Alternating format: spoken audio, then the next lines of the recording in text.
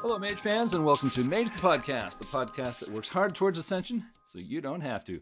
I'm your host, Adam Simpson, and today I am joined by co-host Terry Robinson. We are going to bring you another episode of Tomes of Magic. We are going to look at Sorcerer Revised Edition. This is for the revised edition of Mage the Ascension. Before we get into that, I just wanted to open it up for any announcements we might have for you. Terry, what do you got for us? So I finally figured out how to get the special edition 20th anniversary Mage dice that were produced for the European Kickstarters.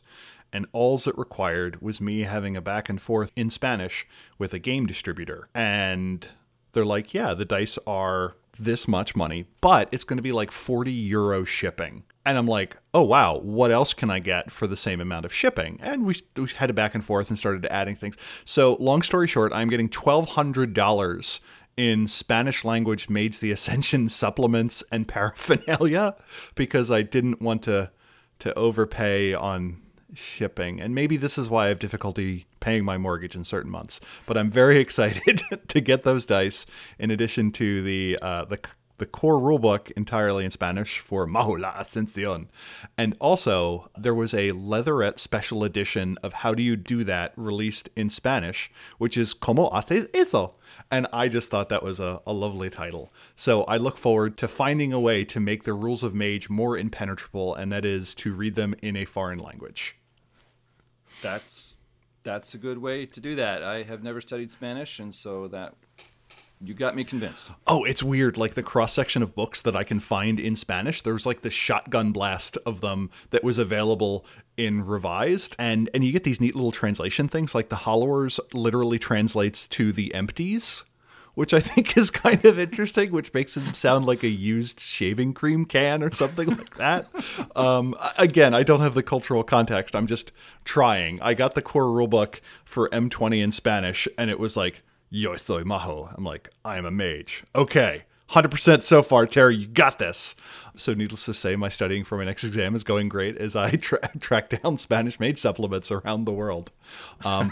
Also, a special thanks to Discord user Je ne sais pas Goth for buying a bunch of stuff with our affiliate code. We really appreciate the support. I probably said their name wrong, but I really like their icon, which shows a little smiley face hugging the M20 core rulebook. And every time I say it, it makes me smile. Yeah, thanks a lot to that fan. Anyone who uses those affiliate codes really does help out the podcast to keep doing what we do. Well, we turn now to Sorcerer Revised, and this is the book on hedge magic or path magic. This is linear magic that any person in the world of darkness can learn. You don't need to be an awakened mage or touched by fae or related to were creatures or anything like that.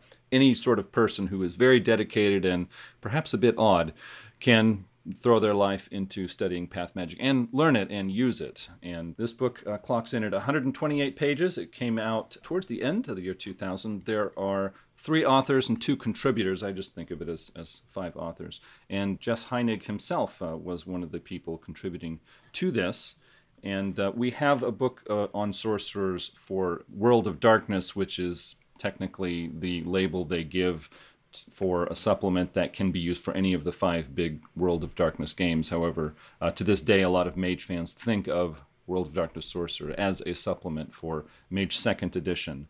And so it was nice to see this Sorcerer Revised because it takes the material and updates it to the Revised Edition rule set. The rules are a bit different in terms of damage and several other things, and so it was really nice to have that resource made available to the new rule set.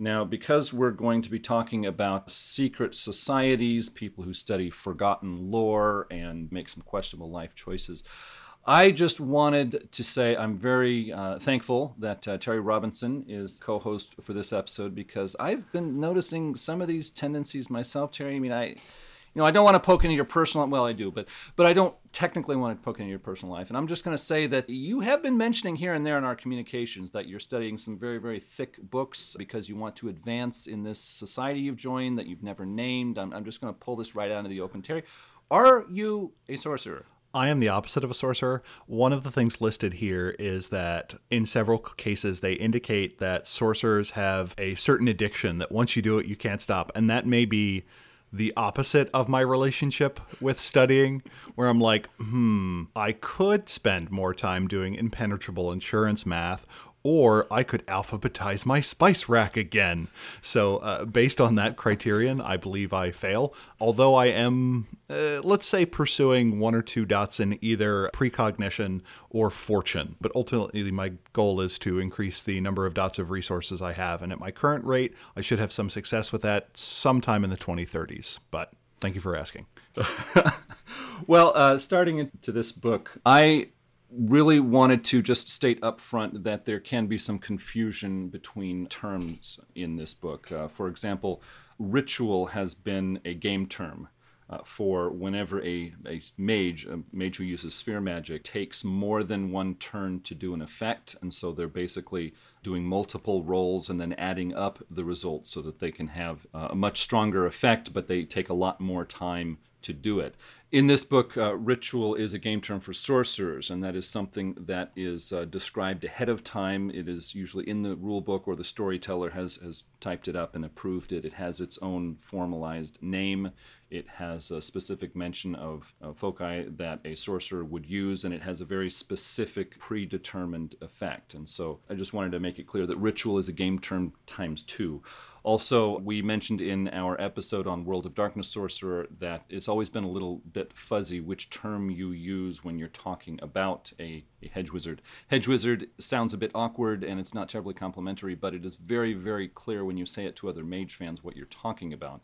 In these books, they often use the terms magician or sorcerer to refer to a hedge wizard, but it does state in other mage books that terms like sorcerer, witch, magician can also be a term to sphere-using full-class mages. So, yeah, in this book, we see the word sorcerer again and again, and it's just clear to the reader by now that, okay, when we say sorcerer in this book, we're talking about the linear path magic hedge wizard type of characters that we're detailing in this book. But now that we've got the terms out of the way, I think it's time to open it up for a walkthrough of this book, and I think Terry can help us out there.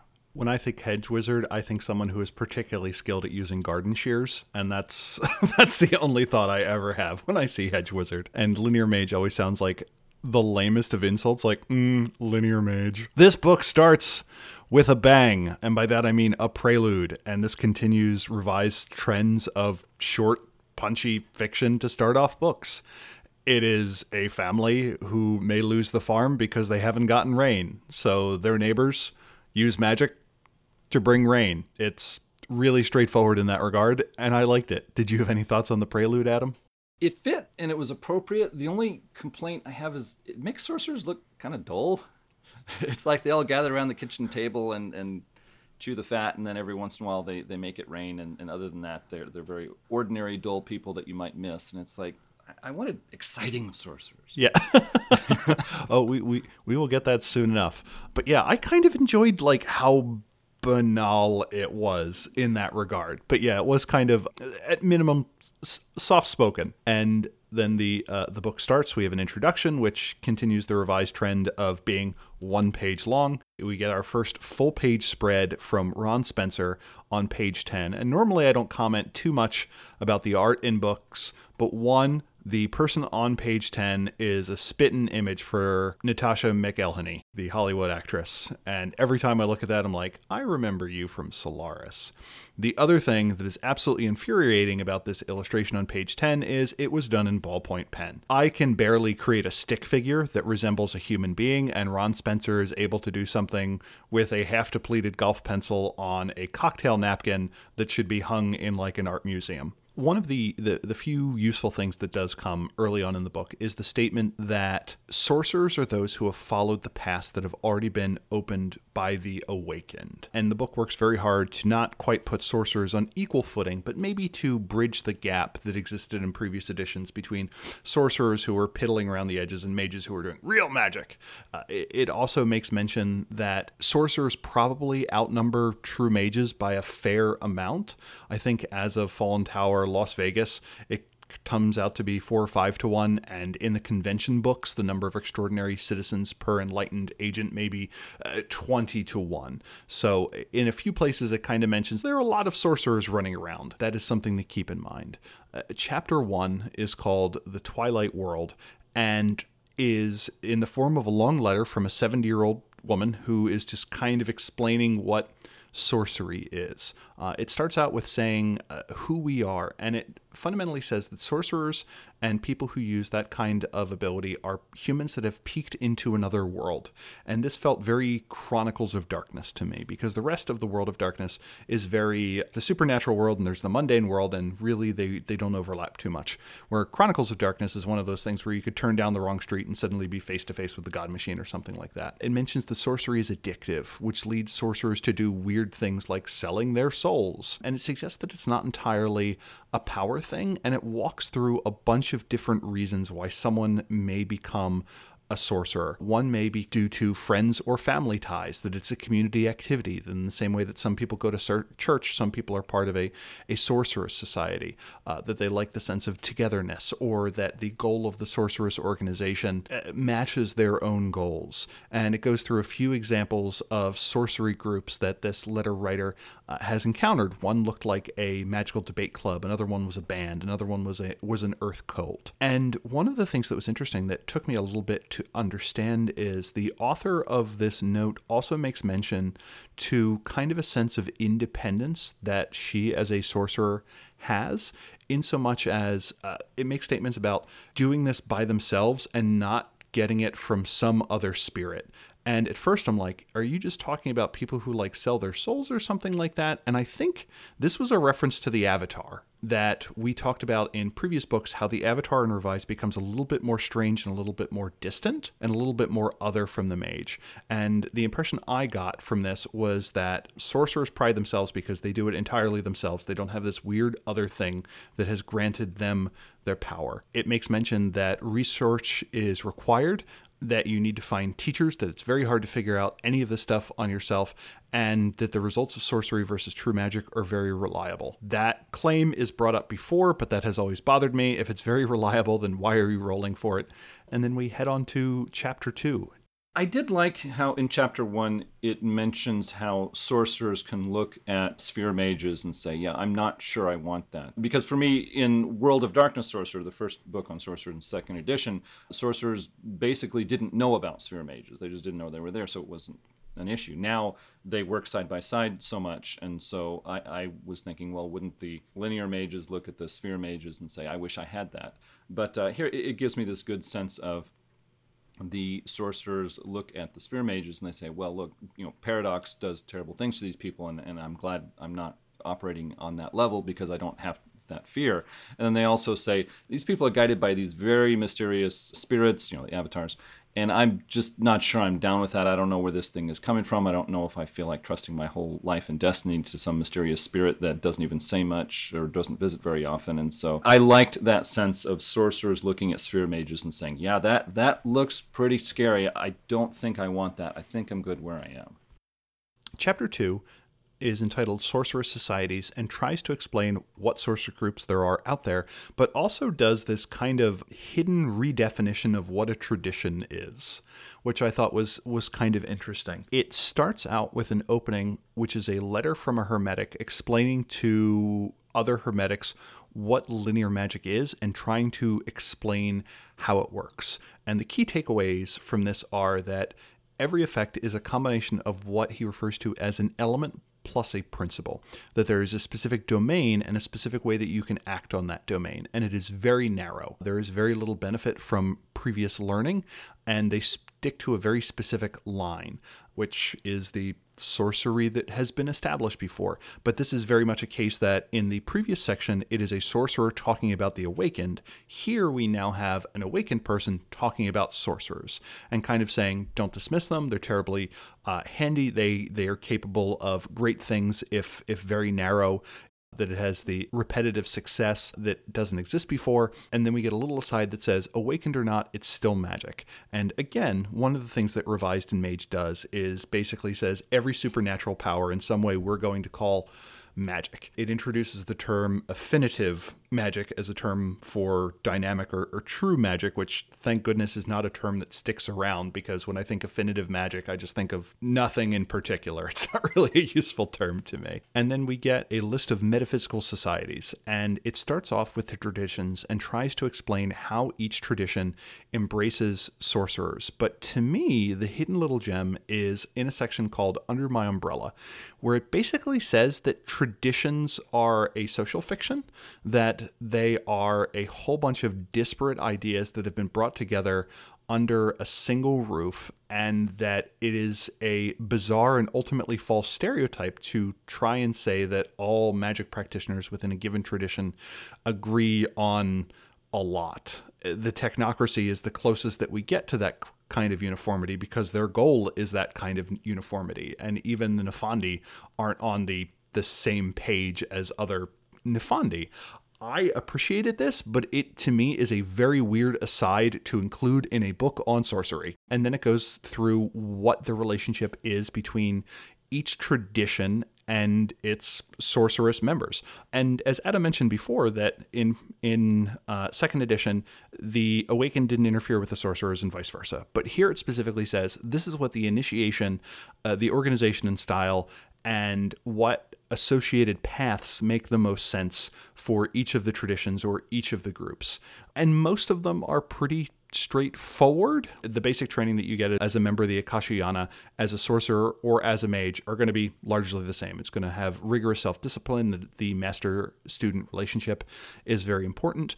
Specifically, it talks about how the Celestial Chorus is like, hey, what is religion but a way of getting a whole bunch of people to do the same thing at the same time based on the same belief? So suggests that there's a very strong sorcerer's tradition there. Cult of Ecstasy, not so much. Sometimes people have a hard time differentiating between magic and just the effect of drugs. Makes particular mention that the Order of Hermes tends to view their sorcerers as kind of failures, which I thought was kind of interesting, and mentions that it's hard to find good materials, that if it turns out that you don't awaken, it's hard to get tutelage and instruction. Sons of Ether, generally people are working hard under a mentor, and that sorcerers are responsible for taking a big idea and finding out all the implications of it, which I thought was an interesting mix. The Verbena suggested that it's based kind of on what subgroup that you have, and the virtual adepts they brought up on the digital web, no one knows that you're a sorcerer. Finally, when it goes through the existing factions in the Ascension War, it also brings up the idea of extraordinary citizens, which is suggested as a term for a technocratic sorcerer. And throughout the rest of the book, technomantic variants of the various paths are also presented. If you were to look at what a technocratic sorcerer does and what a technocrat does, there's very little space between the two, and that space is dropping over time. And it kind of gives two answers as to why. One is the idea that, hey, that's the goal, to bridge the gap between what the awakened can do and what the unawakened can do, but also the fact that the technocracy is having difficulty keeping up their pace of innovation, which is mentioned as this idea in Revise that reality is just kind of tired and that hyper-technology isn't quite advancing. So that theme is recapitulated. And with that, it goes into other sorceress groups, a bunch of which are new. And when I think groups, I think Adam. There were a few that were repeated from the previous book, World of Darkness Sorcerer, and so I'm going to focus on the newer ones here. We have the Children of Osiris. The Children of Osiris was a bloodline in Vampire the Masquerade. A bloodline is a group of vampires that is smaller and less powerful than a clan of vampires. These vampires claim descent from Osiris, who they claim was a powerful vampire in ancient Egypt. Sorcerers who were not vampires were a part of this group that retains mystic knowledge and rituals from past eras of Egypt. The vampires of this group are no more, but the sorcerers remain. They worship Osiris and seek the power of resurrection. Recently, members of this group have disappeared. It is whispered by some they have relocated to the Middle East. Yes, this group ties in with Mummy the Resurrection for World of Darkness. The Cult of Isis, a group that began with Isis, wife of Osiris, in ancient Egypt. Horus, leaders of the mummies, directed it after Isis' death, but later it spread across the Western world and split into many societies that retain similarities such as sensuality in their rituals along with ancient Egyptian elements. Some groups are connected to or even have members in the Order of Hermes, Verbena, and Cult of Ecstasy. The Cult of Mercury. The group was introduced in Dead Magic as a group that existed in ancient Greece and Rome. It was implied they died out, but mages traveled to the Mediterranean to unearth their secrets. It seems the society isn't dead, though. They require large numbers of participants for their rituals and can only perform their magic through these rituals. The surviving cult is small and having a hard time these days. Maison Liban. This society began as a group of refugees escaping House Tremere when it was still a part of the Order of Hermes. The name could be translated as the House of Survivors or the house that got the hell out of Dodge. Their traditional home is northern France. They specialize in protection and anti-scrying magic and have retained many hermetic trappings. The elders leading Clan Tremere of vampires may know more about these sorcerers. Nebu Afef, the Order of the Golden Fly. In the time of Moses, not long after the ancient Jews left Egypt, resentment still smoldered against them. A group of sorcerers created a special ritual to attract the angel of death once again so they could bind it to their service. Unfortunately, they didn't know that the angel of death had left God's service and had its own agenda. Letting the magicians believe it was their slave, it taught them only what it wanted them to know. The golden fly in their name comes from a mark of distinction for soldiers in ancient Egypt. At the society's founding, many of the members were soldiers, and this tradition continues today. Most members are soldiers, police officers, and similar professions with strong bodies and tactical minds. The society left Egypt long ago, and when a mysterious attack drove them out of Europe during World War II, they disappeared. Reports mention them in the U.S. and the Middle East. The Angel of Death is still attached to the society today. Its influence is still malevolent. The Silver Portal. This was a minor group in World of Darkness Sorcerer. Here the description is expanded. It is offered to players with special rules to vary the character's path magic based on their last chaotic dream experience. The Star Council. This society began as a group of UFO investigators who broke into a restricted hangar to discover some very strange devices. Since then, they've merged with the remains of the Thalhun, a group we covered in our episode on World of Darkness Sorcerer, and learned to hide their meetings from the U.S. government. They continue to seek the truth behind what they believe are aliens. Strange occurrences dog them. If you like the X-Files television show, this group looks awfully familiar. I thought it was interesting that they also listed the defunct groups, like the ones that merged, like the Balamob are now associated with the Dream Speakers, or the Uzoma have joined the Nagoma, or the priests of the Pythian Order. They're like, yeah, they're still there, but there's like 3, so who cares? Or the Nephite priesthood, like something crazy happened on January 4th, 2000, and there's 1 survivor. And this was just a big section of like, oh yes, give me more. The one that threw me off was the Order of the Golden Fly, because they're like, the Asatru Futhark. They were the biker Nazi sorcerers, and they're gone. But that leaves a wildly anti-Semitic hole in our lineup, so we're going to add the Nebu Afef to the listing. And I'm like, did we really need to do that? Did we? Yeah, I thought the same thing. It's like, then I read after the Nebu Afef, it's like the Asatru Futhark are gone. It's like, oh, the villain group's out, so we got a replacement villain group. It's like, well, okay, I guess we could do that, you know? I really appreciated that, like, metaplot happened. That, like, the world has changed between World of Darkness Sorcerer and Sorcerer Revised. Maybe too much, but I thought that was kind of neat. Adam made mention to the Children of Osiris, which is a bloodline in vampire, which basically just means they don't have an antediluvian, so they were founded by someone who is 4th generation or higher. And then they mention of the Seven Thunders, which was a very strongly Christian religious group who considered themselves prophets, who encounter what they refer to as the messengers, which is a reference to Hunter the Reckoning. And they're like, maybe we're not the messengers, which is totally unrealistic, because every time I've met someone who thinks that they were literally God's gift to anything, if they encountered something else that made them disagree with that, they just double down on it. And I thought those little threads to other bits in the World of Darkness were interesting without being complicating, because in a lot of cases it would usually be like, oh yeah, these are associated with werewolves. For more information, read the Guide to the Worm. And you're like, I don't want to have to read another book. So I thought that was super cool. Did you have a favorite? Well, you know, I do, and it's going to be the Silver Portal. I just think they're so interesting, and it's not even as like a player character in that group. It's just as a storyteller, I look at that group and it's like, these guys are just interesting. It's like, whether they're powerful or really weak, either way, I just want to pull these into a story somewhere. But looking over this chapter, I was so happy to see a mention in passing to Maya and the Dream Lords. The Maya were supposed to be these dream realms in the Umbra that were big and powerful and scary, and they weren't really in the High Umbra or the Middle Umbra. They were kind of their own place, but this was very early in the history of the Mage game, and by the time we get to 2nd edition or Revised edition, there's very few mentions to them. I noted that they had shorter write-ups for the sorcerer groups in here. And in this book, the descriptions were shorter, and so there's less of that. Also, there are two, you could say three groups that tie in with Mummy the Resurrection. So they really wanted to let you know that there's a lot going on in connection with ancient Egypt in the World of Darkness in 2000. Although it is enjoyable to come across metaplots sometimes. I'm sorry, I cannot believe that those guys in the Order of Aeon Rites had a throwdown with the Asatru Futhark and kicked their butts and sent them home. I can't believe that. It's like, no, I think if Asatru Futhark met the Aeon Rites guys, they would like fold them up and stick them in a shopping bag and send them to their mommies. I can't see this one. Shove them into a locker or something like that. Yeah, you stick them into their locker in school and lock the door and walk away laughing. It's like, yeah, the one thing the Aeon, the Order of the Aeon Rites seems to have is it seems to be larger. It seems to be one of the larger sorceress societies. So maybe some sort of like sorceress like Home Alone scenario occurred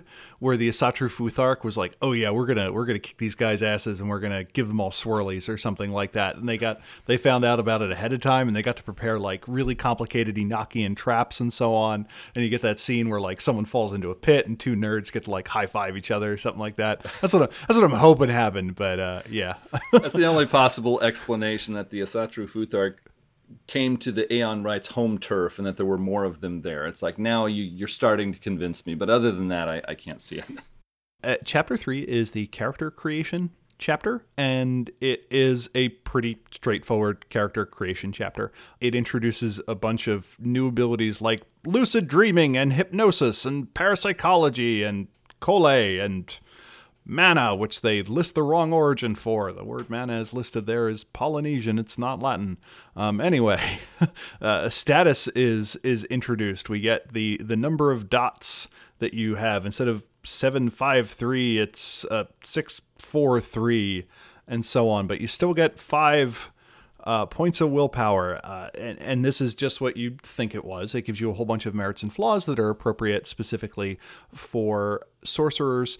The one criticism I have of it is by putting character creation in front of all of the other things, we kind of get this weird out of order explanation of stuff where it's like, this is how you choose Numina. We haven't given you any information on what the Numina are yet. Here's how you pick it.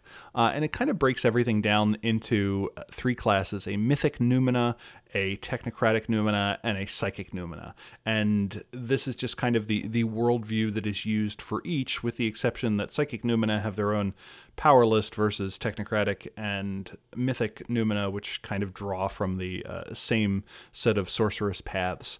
It gives some information on the benefits and flaws of each, about whether or not you can overcome your need for a focus, or whether it just comes from inside of you and how you view the cosmos. It has an aside on sorcerers not getting paradox unless you want them to, as well as picking things like resonance traits, that even though they don't make arete rolls, that they have this bit of resonance to them that may influence what they do. I tend to hate the introduction of new traits, and I think systematically this causes issues because, like, the technocratic variants in a lot of cases, as we'll talk about later, you generally wind up roll like intelligence plus science, and science is on the core character sheet, where if you have to roll wits plus lucid dreaming, you now have this other trait that needs to be on your character sheet that you need to dump points into. And I get flavor-wise why you would do it, but to me it just kind of seemed like a bit of a complication. You have wild talent, which is this one paragraph thing that's like, oh, by the way, here's how you can modify literally everything in this book with a single merit and or flaw, depending on how a character takes it. One of the things this book works to do is to blur the line between sorcerers and sphere-using mages. I'll just say mages. They put some effort into that. We've got a new background for sorcerers called Guide, which is there's something that advises you, and if it's taking the form of an animal, it's a lot like the familiar background for mages, and if it takes the form of a spirit, it's a lot like the avatar background for mages. When you were talking about introducing new systems, I would bring up mana. Mana is a new system. It's a new game term for this. It's like watered down quintessence for sorcerers only. And so it's like, well, okay, I guess I can kind of see that, but I'm not used to breaking down one quintessence point into fractions, and so as a storyteller, I'm kind of wondering how I approach that. And this book doesn't really give me a firm understanding of the relationship between mana and quintessence. It's like, how do you deal with, how do they bounce off of each other? How do they react to each other? I don't really know. In fact, as I was reading through chapter 4 of the Numina, there's one point where it basically talks about how mana and quintessence are the same thing, but then you keep reading, it's like, well, no, mana really is watered down lesser quintessence. Even though mana is like a watered down quintessence for sorcerers, they have 3 merits in this chapter that let a sorcerer use the mana more effectively to help with skill rolls, and so I thought that was nice. It was a thoughtful approach to including this new system. Blood magic is listed as a 5-point merit, which makes it expensive. Yep. But then you read through the description, it's like, no, that was a flaw because it makes your life awful. You basically have to cut yourself and bleed all over the place to do your magic. And so it's like, that was a flaw that got written up as a merit. There is this metaphor of struggling awake sorcerers. Their avatar is not really asleep like sleepers. It's not really awake like sphere mages. It's struggling awake. It's like, well, okay, I guess I can sort of get that, but the metaphor gets quite complicated for me pretty quickly as I think of a storyteller. And I think I would, as a storyteller, just not use that phrase because it's very hard for me to understand what to do with it. And I could not make heads or tails of the system for it. Where I think I read it 3 times where it's like, if you're going to use this Awakening Act, you need to roll dice that's greater than your path. But if you have 2 more successes than your avatar rating and it's a Thursday, you get twice as many, but you act as if you're quiet and you don't get any paradox unless you also have this other merit. And you're like, you put your heart into this system? I'm glad. And it's like, at the end of it, I used clairvoyance, but I got 3 points of paradox and also my left hand. Yeah, I just want to say thank you, Terry, for saying that. I don't want to complain too much, but when I was reading chapter 3 and I read through that, it's like my head was spinning. I was like, I think I need to sit down and just have a few deep breaths here because, oh my goodness, what? Thanks for mentioning that because that was, oh my gosh, I was like, what do I do with this? Also, there are several mentions in this chapter and later chapters of how in 2nd edition there was an artificial difference between sorcerers and mages. And yeah, I'm sorry, but look, all game rules are artificial. all systems for role-playing games are artificial. So, I mean, it's like they're complaining that it's so artificial. It's like, well, maybe, but you're replacing it with something that could also be called artificial. So, I don't know. Lots of new systems to play with, but you might trip over some of them. It has a lot of heart, is the term I'll use. If you're a systems fan and you like that buffet style, this book just screams out to you. The mana thing was kind of interesting. The idea, though, that a sorcerer can go through some sort of meditative ritual to create kind of an energy bank, which allows them to almost generate quintessence. It felt like this other thing, but then later, as you said, we get this path that's like, oh, by the way, you have mana control, which can also disrupt nodes, which is an awesome story idea to be like, oh, these sorcerers are kind of messing with it. It's the equivalent of a whole bunch of squirrels building a nest inside of a transformer, which knocks the power out. But oh my God, that works. Yeah, but also it wasn't quite explained. And Revised is the edition where we get explanations for things that we maybe didn't even want in the first place. Chapter 4 is titled Paths and Rituals. I would say this is the systems chapter, except for the part where it is followed up immediately by one more system chapter. It goes over all of the sorceress workings and largely covers 2 classes of things. It breaks things down into paths, which are composed of dot levels that generate what they refer to as spells, which are quick comparatively, and rituals, which take much more time, but also give you the benefit of having other people participate in them. And this is a very crunchy first half of the section. As I said earlier, I'm usually the crunch person, but in some cases, this is bordering on like GURPS in terms of like the sheer number of modifiers that you have. And it's good. They are thought out. For instance, here's a rule that I thought was genius. Normally when you do extended rolls in Mage, the storyteller will say, okay, your research roll, you get to roll once every 6 hours of research or once per day at the library. And that doesn't always work. For instance, if you have a character that wants to write a presentation or make a work of art, it's often the case of diminishing returns, where the longer you work on it, your improvement will not be linear, it will be much slower. And here it says, hey, if you do a sorceress work as an extended roll, each additional roll doubles the overall casting time. So if the first roll was after 3 turns, the next roll is after another 3 turns, and then after 6, and then after 12. And I think that's a really cool mechanical idea. And this chapter is full of those things. But as I said, it is full of those things where it's like, yeah, this is how you can change the nature of a botch to match what the path is going to be. And maybe failures should generate a botch if you want to moderate power, and you can use things to buy successes, but the automatic successes from a willpower roll doesn't apply unless you got at least, again, it's interesting. It's just a lot to keep track of. It also introduced the idea of aspects. In Revised, damage and duration are split up. So now whenever you do an effect, you have a bunch of different places the successes from a Arete roll can go in. And here it does the same thing. The difference is the aspects are different for each of the paths. And a path is a way of what you could call a sphere. It is a set of connected spells or rituals that narratively kind of do something similar to each other. And sometimes the aspects make sense. It could be duration, it could be the number of people affected, it could be the intensity of the effect, and you need to assign successes to them. There's limits based on what your path rating is, unless you get twice as many successes as what the required number of successes is, and then you can bump it up by one, which allows you to essentially have arch path ratings, and it talks about how to do fast casting and how to create hanging spells. It's really crunchy, and it gives you a bunch of interesting options. Sorcerers can unweave or counterspell against other night folk, and it gives recommendations on, hey, maybe use, if someone has this path, they can work against changelings, or they can do this against vampires or something like that.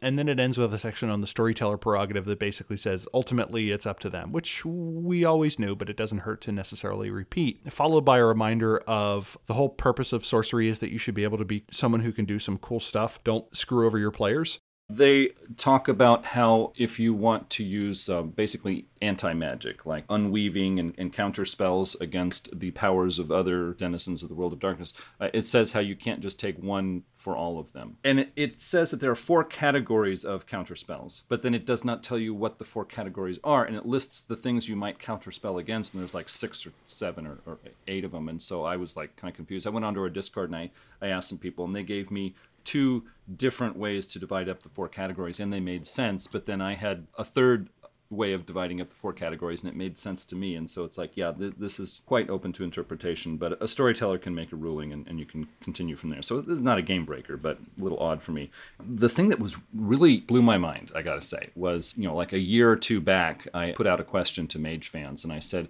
can sorcerers use quintessence? And somebody said, in Revised Edition they can. I was like, oh, okay, I'll make a note of that. And here on page 63, sorcerers technically can use quintessence, but really kind of no. Because what they do is, if they take quintessence in the form of physical tasks, and it says particularly potent, and it doesn't tell you how much particularly potent is. Is that 10 points of quintessence? 5, 20? I don't know. But anyways, if it's a particularly potent amount of quintessence, then a sorcerer can use it if it is lined up with their paradigm, their approach to magic. But it is quite wasteful. Basically, they're going to burn, I'm going to guess, 10 points of quintessence out of this task, and they get -1 to their difficulty for 1 effect. So yes, it does help them, but they waste so much quintessence for such a small benefit that if there is a mage standing next to them, the mage is going to be like, no, it's cool. Look, let's just save this for later, because let's not use it that way. It says it's like take a relic staff that was a wonder for an archmage, and they're going to burn it so that they can get -1 difficulty to 1. It'd be like if there's a mage standing there, it's like, no, hold on. Yeah. Let's rethink this. Put the lighter down. So, yeah. But yeah, those are my thoughts on the early part of chapter 4. It does give you some narrative options where you're like, oh, why are these sorcerers stealing all my awakened stuff? And you're using it for what? But otherwise it's like, it's like burning money to keep warm in terms of efficiency. And then we get the section entitled The Many Paths. And there are what is technically known as many paths. I have 15, and I will literally just quickly define them. Alchemy. You're able to make charms, which are one-shot abilities that temporarily provide a benefit that eventually wear off. Conjuration. You can move things. At low levels, this lets you use rituals as it lists like Summon Shotgun, which I thought was delightfully up to date. And at high levels, you can turn a drawer of silverware into a blizzard of death, which I thought was narratively neat. Conveyance is no longer 90% likely to have your magic carpet drop you over the Atlantic Ocean. This is the art of moving around, and it's not nearly as failure prone. On the ritual side, it also lets you block teleportation. Divination is exactly what you think it is, and it lists this as being interesting where the rolls are not public, where you don't know if you get good information or bad information, which I would hate my storyteller for that. And then in a different section, it's like, oh, by the way, if the roll fails, they just get hazy or useless information. I'm like, that effectively makes the roll public. Then you get enchantment, which generates something more like talismans. These are things that are persistent. The power level of this is pretty weird because a 5-dot enchantment was a wallet that always had $5 in it that could be used up to 4 times a day. But the heart-seeking stiletto that does strength plus 5 damage that you can still throw was only 3 dots. Again, it's flavorful and interesting. Fascination, you can attract people's attention. Fortune, cursing and blessing things. Healing, only slightly better than medicine. Healing as a path, I think, is kind of understated and requires you to have one of those chronicles where it's like, oh yeah, you narrowly escape with your life against the vampire. You're going to be in the hospital for 172 days. And you're like, oh, okay, I guess I get to play my apprentice for the next 6 months of in-game time. Hellfire. Forces, but lame. It is strictly worse than having a gun. Mana manipulation, again, you can disrupt nodes, even though you're not entirely sure what they are. Oneiromancy, this one's a lot of fun. At low levels, you can influence others people's dreams. At high levels, you can make your dreams manifest, which is pretty nuts. Shadow casting is still pretty lame, but not as lame as it used to be, where you think you're going to have crazy Obtenebrate Lasombra powers where you're going to be able to tear people apart in shadows, but no, instead you can make an area dark, and then at higher levels you can make it so dark that people begin to doubt themselves. You have shapeshifting, where you literally change your shape. Summoning, binding, and warning. It got rid of the idea of there being the 4 different kinds of summoning, binding, and warding, and kind of rolled them together. And again, this is a case where Revise has a lot of great ideas, but maybe dropped it on the editing, because it makes mention in here to ephemera as generally dealing with spirits, and the rest of the book makes mention to the path of ephemera, but only if you read the section on summoning, binding, and warding and realized that ephemera was just a type of that, would that make sense. Also in here, I think one of them calls for an intuition roll, which literally is not a stat in World of Darkness that I know of. And then final, weather control, which is nuts for 2 reasons. 1, it lets you just summon hurricanes within an hour or 2. 2, you roll manipulation plus willpower. That's a lot of dice. And you can make it as an extended roll, which kind of makes it nuts. Those are the 15 paths. If I were to use this in the game, I would really have to take a long, hard look at these. There's a lot of really cool ideas, and it does a lot of really neat stuff.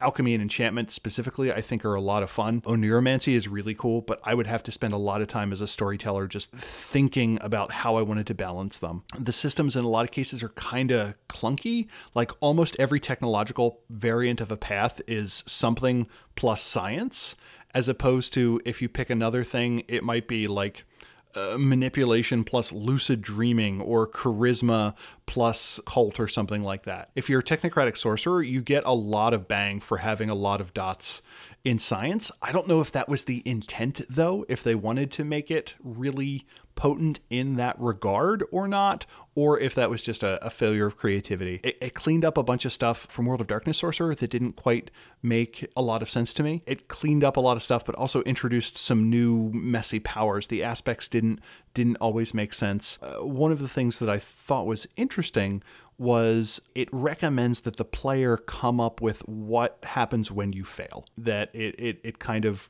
recommended that this be a little bit more collaborative and that you have kind of an idea of what's going to go wrong if you fail. The fortune path, it mentions how if you get a group of sorcerers together, even just 2 or 3, and do a group ritual for fortune, you can make it this strong. And I thought it was just way too strong. I think if you get 3 or 4 sorcerers together and do a fortune ritual, you can run the World of Darkness. So I would tone that one down.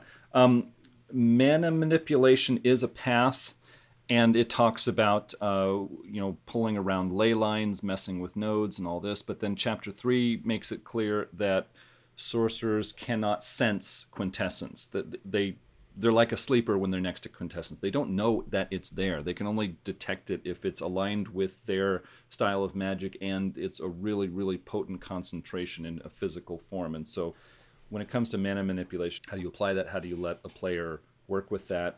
A storyteller is going to have to figure that one out. As Terry said, with a lot of these, I got to take a real careful look at this before I run it in a game. Oneiromancy, I thought was really cool. I thought there's a lot of possibilities there. But darn it, authors, you did it to me again. I got all excited in Chapter 2. You're talking about the Dream Realms and the Dream Lords. I'm like, oh, this is going to be cool. And then I got to Oneiromancy, and it's just like, okay, people have dreams. You can do stuff with those dreams, and we're done. It's like, okay, I can't argue with this. And when it came to Shadowcast, that's one of those things where I even hearing the name, it's like, oh, that sounds really cool. And I start reading it, and I'm like, yeah, this sounds pretty awesome. Then I get to the end of it, it's like, weak sauce. It's basically you can hide yourself really well and you can scare the pants off of other people. Okay, if you get to level 6, which few sorcerers ever do, and I doubt few player characters ever get that far, you can make the darkness form physical appendages that like grab people and hold them down, which again would certainly scare the pants off people. But as a storyteller, I would let a player work with it in terms of, instead of making the shadows frightening to your opponents, I would make the shadows slow them down or sticky somehow. So it's like it restricts their movement rather than terrifying them. I think that could be done without overpowering it. A lot of interesting stuff here, but honestly, I would need to play test it before I run with it in a game. And you got weird things like the Path of Hellfire is improved because each success gives you 2 damage dice, but it says the basic form of the power is to shoot a gout of flame, but this is an aggravated damage, which makes it different than every other flame in the World of Darkness. Yeah, it's fire, but it's not fire. Well, it looks like fire. Yeah, but it isn't. Chapter 5 is Psychic Phenomena. We have mentioned before that there were mythic noumena, which is analogous to mystic magic. It is something where under great duress you can bypass the need to have a focus if you're willing to raise the difficulty to it. Technomantic works, on the other hand, will never be able to bypass it, but it has other benefits to it. But the idea behind Psychic Noumena is everything is coming from within your very well-honed mind. It has an aside that says, these powers are pretty cool, but it's nothing like Trinity. So if you want Trinity, go play Trinity. And I'm like, okay, that's useful. And can't argue with that. Yeah, I kind of like that as an aside. I'm like, oh yeah, Trinity did come out around now. And we get 21. We get 21 psychic paths. These are a bit more straightforward. There is no idea of a ritual to it. And I thought some of these were going to be cooler. Like, one of the powers you have is astral projection, which is really just a lame version of like clairsentience or clairaudience, and maybe you have the ability to talk to someone. Like, I really thought it was going to allow you to visit like the Penumbra or the High Umbra or something like that. And I get that they want to keep those things separate, and especially after the Avatar Storm, that's kind of a no-can-do. Some of these just seemed wildly different, like the cyberopathy power, where you can just kind of decrypt and pull information off of a network, is just going to be absolutely nuts in any standard espionage, sabotage kind of game, where just the ability to like channel and gain 2 personalities and gain an ability dot for them is kind of cool, but there seemed no consistency across them. Often there are individual requirements. For instance, within ectoplasmic generation, you have the ability to create a tulpa, which requires expending successes on an extended roll to generate points to create kind of this ectoplasmic entity to do stuff for you. I thought it was neat. It was a lot. And in Mage, we generally don't have long lists of gifts or long lists of disciplines and so on. This was like physically draining for me. I did like the art in this section. I thought they did a pretty good job of pairing together the art for a given psychic power. Page 104 has a lady that looks like she's waking up from a refreshing nap while everyone is like physically falling apart. And the entry there is psychic vampirism. And you're like, okay, I know exactly what's going on in this picture. The word psychic is used a lot. It was used so many times that the word psychic stopped meaning anything to me. It's like when someone says your name a whole bunch of times in a row, semantic satiation really kicked in. I generally liked it. I mean, it is a long list of powers, and some of them have some suspicious overlap, but I generally liked it. I felt like it was more or less well done. I guess I had a bit of a misunderstanding after my initial read of this book on do psychics spend willpower when they use their psychic powers or not. I kind of got the feeling they don't, but I'm a little iffy on that. When it comes to the psychic organizations, they're listed at the end. There's only 3. They're given brief descriptions. And it says because psychics do not really need study materials and they don't really need teachers or mentors nearly as much as mages and sorcerers do, they don't tend to form together in groups. And so that's why there's not a lot of groups here. And I thought, well, okay, that makes sense. But then on the other hand, a person who discovers they have psychic powers, they're going to have a real strong feeling of strangeness, and I think they're going to go looking for other people like them, and when they find them, there's going to be such a strong feeling of kinship that they're going to hang out together. And so I might argue that we could see more psychic groups, and I would certainly enjoy having that setting material. But we only get 3 here. We have the Friends of Foster, a sort of underground railroad that looks for people with psychic talents living in difficult situations, started by a stage magician who used to debunk fake psychics. When he found a young boy with real psychic abilities who was living in an abusive home, he adopted the boy and set off looking for other psychics who needed help. Next up, Insight Investments. An investor with precognitive abilities met a clairvoyant, and the two launched a successful investment company. Very successful. They have found 4 more psychics and are careful to lose enough money to avoid suspicion. And last off, the villain group, the March Institute, a shadowy organization that poses as a conservative think tank to advise Congress and the media. A group of older psychics called the Cabal, no confusion there, employ psychics to research cancer and carry out assorted other tasks for them. Agents are paid high and know better than to change jobs. So that is our 3 psychic organizations. I really like the call out to James Randi and the Friends of Foster, that you have Randi the Fabulous Foster, who was the founder of it, and the $250,000 check for finding a real psychic. And in the wake of James Randi recent passing, I'm like, aw, you live on in the world of darkness.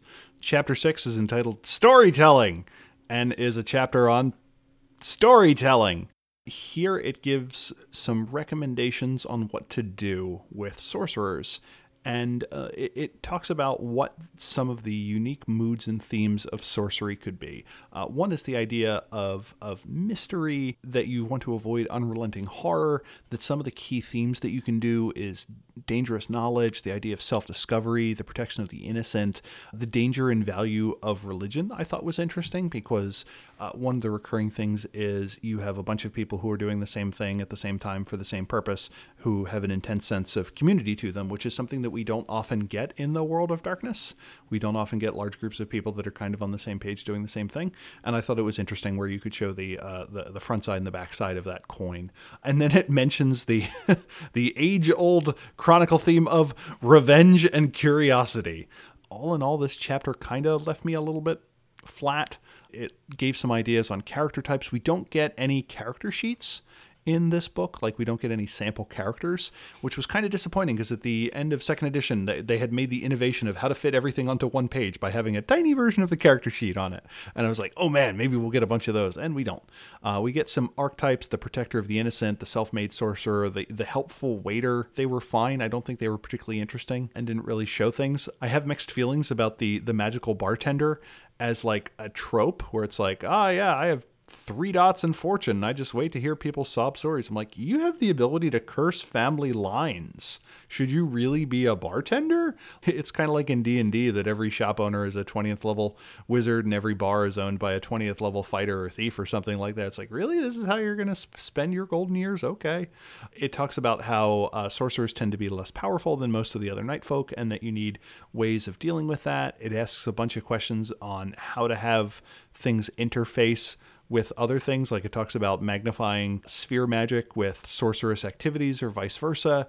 And they all just seemed contrived. Again, this is a book that, as Adam said, I feel like I would need some playtesting to dial everything in if I were going to use it. It talks about the pluses and minuses of giving wraiths or night folk access to sorcery. And this was an argument that always kind of like fell flat for me, because it starts with the premise that sorcery is less powerful than everything else in the world of darkness. I don't know how you're going to make a character like OP by giving it access to some additional less powerful thing. Like, if I have an additional 7 XP to throw at something. Like the benefit I will get by advancing one of my disciplines or buying a new gift is likely going to be higher than getting my first dot in a sorceress path. I'm not too worried there. And then it gives some ideas on toning up and toning down the power level, which I thought was kind of useful, but it's one of those things where I'd really have to test it before I came to any conclusions. And then we get this long, 2-page section where it gives a sample argument between a storyteller and a player about creating a new path. And then the book just kind of ends. This was kind of a weird chapter for me. I did appreciate that it gave you some reminders about the importance of setting stakes and reminding that some supernaturals are more powerful than others, and that in a sorcerer game, you're probably at the lower end of the power spectrum, but there's probably more of you, and it gave you options for balancing it out. But this chapter kind of let me flat. Maybe I was just used to having character templates or having objects of power or magical items or something like that, and not having that kind of left me with that feeling like when you have a cookie that has an artificial sweetener in it, and it kind of leaves a weird taste in your tongue. That was kind of my feeling regarding this chapter. It was nice to see a more detailed discussion of crossover options and crossover rule options. Yeah, the templates for, I guess you could say, NPCs for sorcerers in the World of Darkness, I guess was kind of interesting. But yeah, after reading through that section, I was also scratching my head thinking, I don't know how much fun these would really be to use in my chronicle, and how much does this stretch believability. I wanted more story ideas or story hooks or things of that nature. I thought it would have been really fun to have more of that. Get my mind, pull it into the setting with some interesting possibilities. And then towards the end, they had a long example of two people creating a new path for sorcerer. I thought it was unnecessary. It was boring to read. And if you cut that out, I don't think you're missing much. I think that space could have been used more constructively. And yeah, like Terry said, there's no character sheet. It's it really helped me to have a character sheet. I mean, I know I can take a mage character sheet and cross out a few things and write a few notes and make it work. And I can do that, but it sure would be nice to have a sorcerer character sheet for this. And I'm not going to go back to World of Darkness Sorcerer and use that character sheet because the systems are rather different now. I wouldn't recommend that. And with that, the book overall? Made my head turn. Yeah. Overall, it's fascinating possibilities, but some assembly required. It's focused more on rules than on setting. I like to have a lot of fun setting ideas and descriptions of groups in the world. I was a bit disappointed by that, but just as a mage fan, I look at how they took the rules for sorcery paths and updated them for the revised edition rule set. And they also did a little bit of shifting and refactoring. And that makes it a book that I want to have on my shelf. That makes it a book that I am probably going to use if I'm ever working with revised edition. And it's not that hard to use this with Mage 20. I would probably reach for this before I would reach for World of Darkness Sorcerer if I'm running Mage 20, if I want help with the actual game rules for the Numina. This would be the book I would reach for first. And so, yeah, I would recommend it to mage fans. I think you're getting something that is definitely worth having on your shelf. But yeah, there were some parts of this book that, I don't know. Just to get into a discussion of some things, this book had a job to do, and that was it must blur the line between sorcerers and mages. That is a requirement because in revised edition, the world of mages is rather different now. Originally, the sorcerers were quite separate from the mages, and in power level, in the setting, in how they worked with everything. And so now they're working side by side. There is this understanding that the characters in the World of Darkness have that we can't tell the difference between mages and sorcerers. And so this book's got to prove it. I believe it did. In terms of rules and game systems, yeah, it did. It put in a lot of things to kind of confuse it. It's like, well, they sort of, some of them sort of have avatars and some of them sort of have familiars. And they sort of work with, well, not really quintessence, but kind of quintessence in a sense if you squint hard enough. And so, yeah, it did blur that line. It did do its job. As a storyteller, whether or not you want to make this combination of the two different sorts of player characters, that's up to you, but revised edition does encourage it. Path magic is stronger, just as sphere magic is toned down in the revised edition core book. It's harder, paradox bites harder, In this one, path magic is stronger. You can use it to counter sphere magic more efficiently. Conveyance being something that an NPC would use for, a comical side story. Now it's more something that a player character would use to get somewhere or stop someone from getting to him. So yeah, path magic is stronger here. One thing that still sticks out for me as just a general purpose mage fan is if we're going to combine the sorcerers and the mages together, I still see how they're going to see a difference between each other. And that is when it comes time to studying and teaching each other. I think that if they can't tell the difference, you're going to have a student-mentor relationship where one is doing sphere magic, the other's doing path magic, and they find out this just doesn't work. I mean, the teacher's going to say, well, this student's a dud, get him out of here. And then another teacher's says, no, you're just teaching them wrong. It's like, after, a few centuries, people are going to start saying, you know what? I think there's two kinds of magic or something like this. Something's going on here. Or at least there's two kinds of mages. I got a funny feeling just as a reader, as a customer, because in chapters 1 and 2, we get two examples of characters in the world of darkness who can really tell the difference between sorcerers and mages, and they say in a lot of detail how they can do it. And these two NPCs are from very different backgrounds. And then we get this sidebar that says, oh, by the way, mages and sorcerers can't tell the difference between each other. It's like, well, okay, I get that. Revised is making that argument, and that's valid for Revised Edition, but you just gave me two long, detailed examples of how they can tell the difference between each other. So that made me feel, it's kind of a head scratcher. This book is a toolbox, and I like that as long as we don't go too far with it. For me, the ultimate toolbox games are GURPS and Hero System, which is a superhero role-playing game. Those are such big toolboxes that when you start reading the book, it's like you fall into it and you get lost and you end up bumping up against hammers and screwdrivers. And before I go too far with this analogy, I just want to say that a toolbox is helpful to me when it gives me the baseline. It's like, okay, I can fiddle the knobs, I can vary away from the standard, but you need to give me a good idea of what the standard is. Otherwise, I feel like I'm wandering around in the fog, and it's like, well, what if I adjust this knob or that knob? What am I getting away from? I need to know that. And so when we get to the character creation section and it says, hey, there's backgrounds like Arcane and Library and Mentor and maybe some others, and it's like, storytellers have to decide if sorcerers get this or not. It's like, well, okay, I appreciate that storytellers can make their own call, but what is the baseline? What do you expect? Is the default that sorcerers can have arcane also, or that they can't? Because for me, that makes a difference. So if you do a very good job of establishing the baseline, then give me all the toolbox you want, because I know what I am getting away from. True faith is gone here. And that was interesting for me.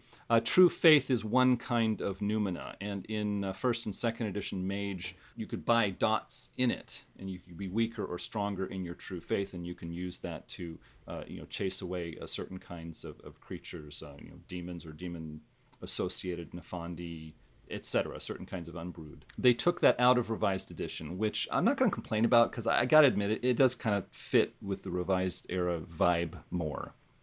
They state in this book that, no, it's still a noumena, it's a merit now. It's like, well, okay, I wouldn't qualify that as a noumena. That is a 7-point merit, but I really like the fact that they threw in psychic abilities, making this the noumena source book for Revised Edition. With second edition, you had to buy Project Twilight to get your expanded psychic abilities, then you had to buy World of Darkness Sorcerer for your path magic, and so you had to buy more books and keep them straight as a storyteller. Here, one-stop shop.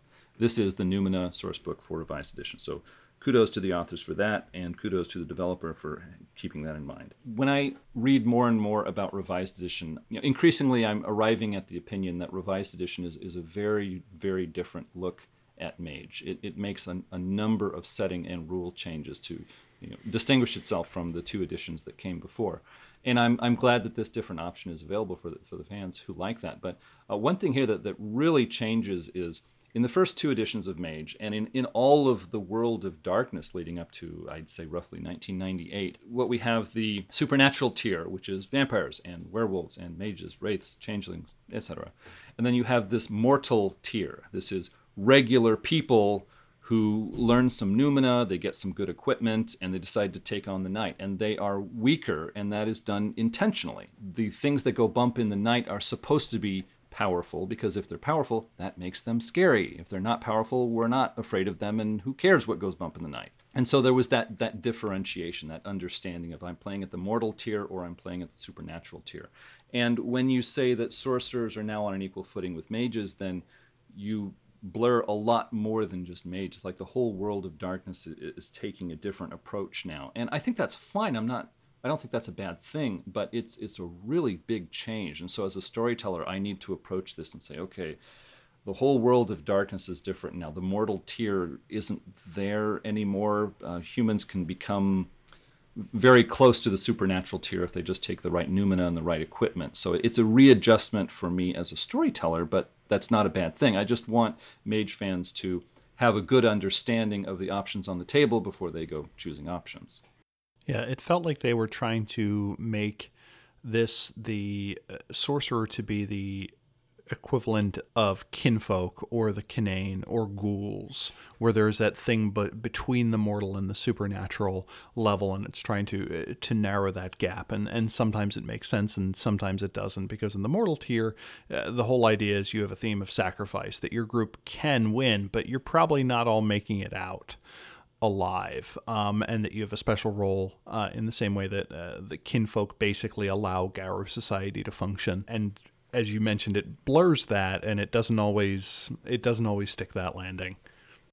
In the first two editions of Mage, it made it clear that sphere magic was the most fundamental kind of magic in the universe. It's getting closest to that powerful source of magic from prehistoric days.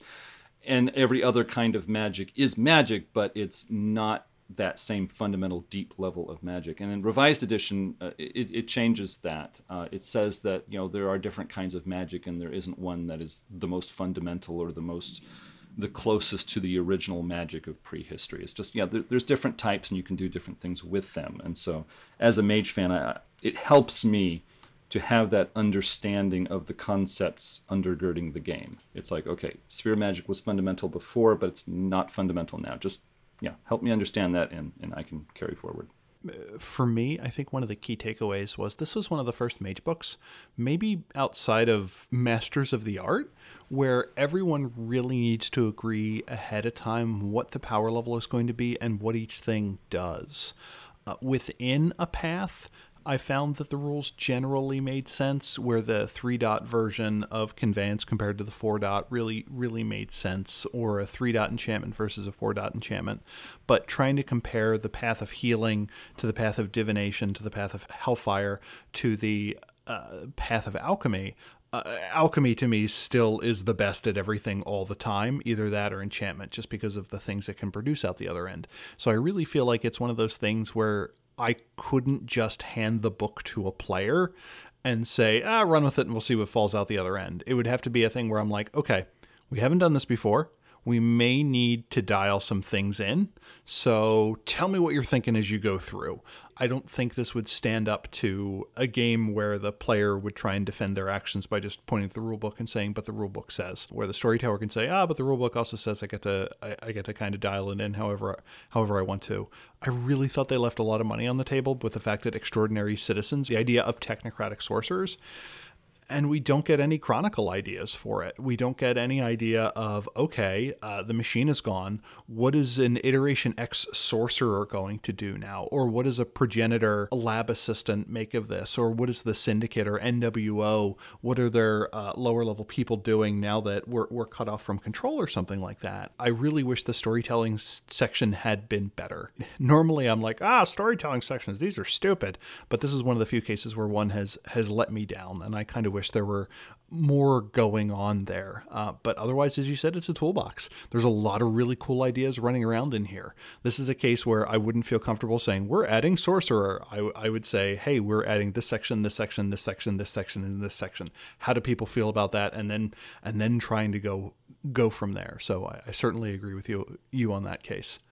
Yeah, most Mage books, I read the book and I think, okay, I can use this or not use this in a game now. This one, it's like, I need 2 or 3 game sessions with my players to playtest and understand this and agree on where to set the knobs before I want to run a real chronicle with this.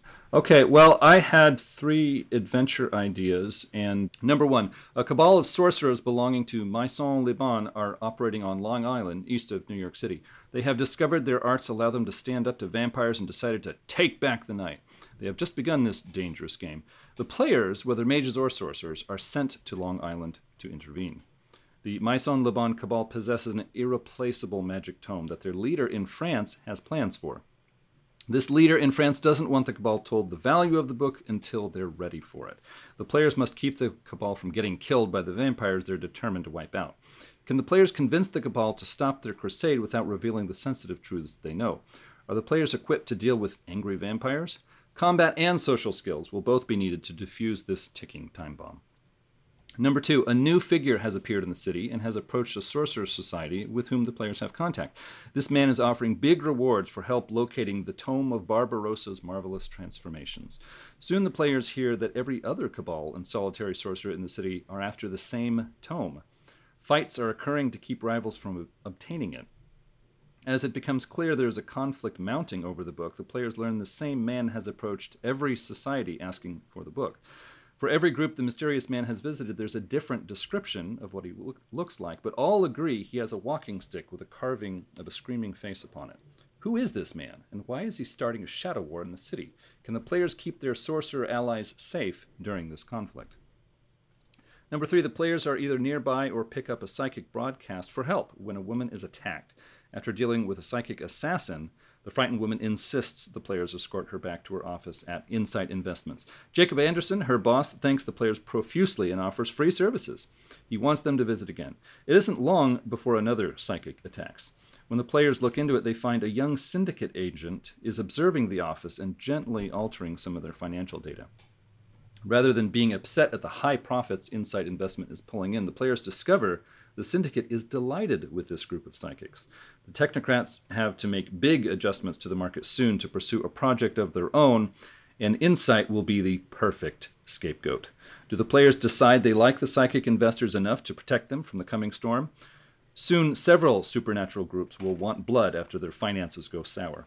This could be a standard-length story or a springboard into a chronicle dealing with the syndicate's Project Invictus. So those are a few story ideas of mine, and hopefully those will inspire some better ideas of your own. So what are we reading next? We are reading Tradition Book Akashic Brotherhood Revised, which is 100 pages in length, so expanded over what we got in the first 2 editions. So after Dragons of the East, we are going to take a look at the Akashic Brotherhood again, just in case we missed something. And boy, howdy did we. And as I was reading through, a few bits of snappy writing, but one of the ones I really liked was early on when we get that chapter 1 letter, and the character says, I took an evening psychology class some few years ago, and the lecturer said, neurosis is a private religion. Religion is a public neurosis. Sorcery is both our religion and our neurosis. It is our comfort and our obsession, our solace and our psychosis. I don't know if I agree with the sentiment, but I thought it sounded cool. And that's all I got. Well, if you would like to say something, please contact us at magethepodcast@gmail.com with your questions, comments, or feedback. Subscribe to Mage the Podcast on iTunes, Google Play, TuneIn, and many other aggregators. If you like the show, others might like it too. And if you leave a review on Mage the Podcast, it makes us more visible for their online searches. You can follow us on Twitter at Mage the Podcast. We're also on the web at magethepodcast.com. You can listen to past episodes there and see our complete show notes that we prepare for you. Well, this episode is thanks to executive producers like Ira Grace, Richard Batt Brewster, John Magnuson, Jenna F., Andrew Edelstein, Chris Zack, Christopher Phillips, Bryce Perry, Brendan Morrill, Andrew Katz, Michael Parker, Anders, and Justin. If you would like to become an executive producer for Mage the Podcast, it would help us keep producing episodes like this one and bringing out more special projects we have in mind. You would also become a part of our own council to discuss upcoming projects. The link in the show notes will get you started. Well, thanks everyone for listening. Hopefully we brought a smile to your face. And until next time, truth until paradox, baby. And with that, bye.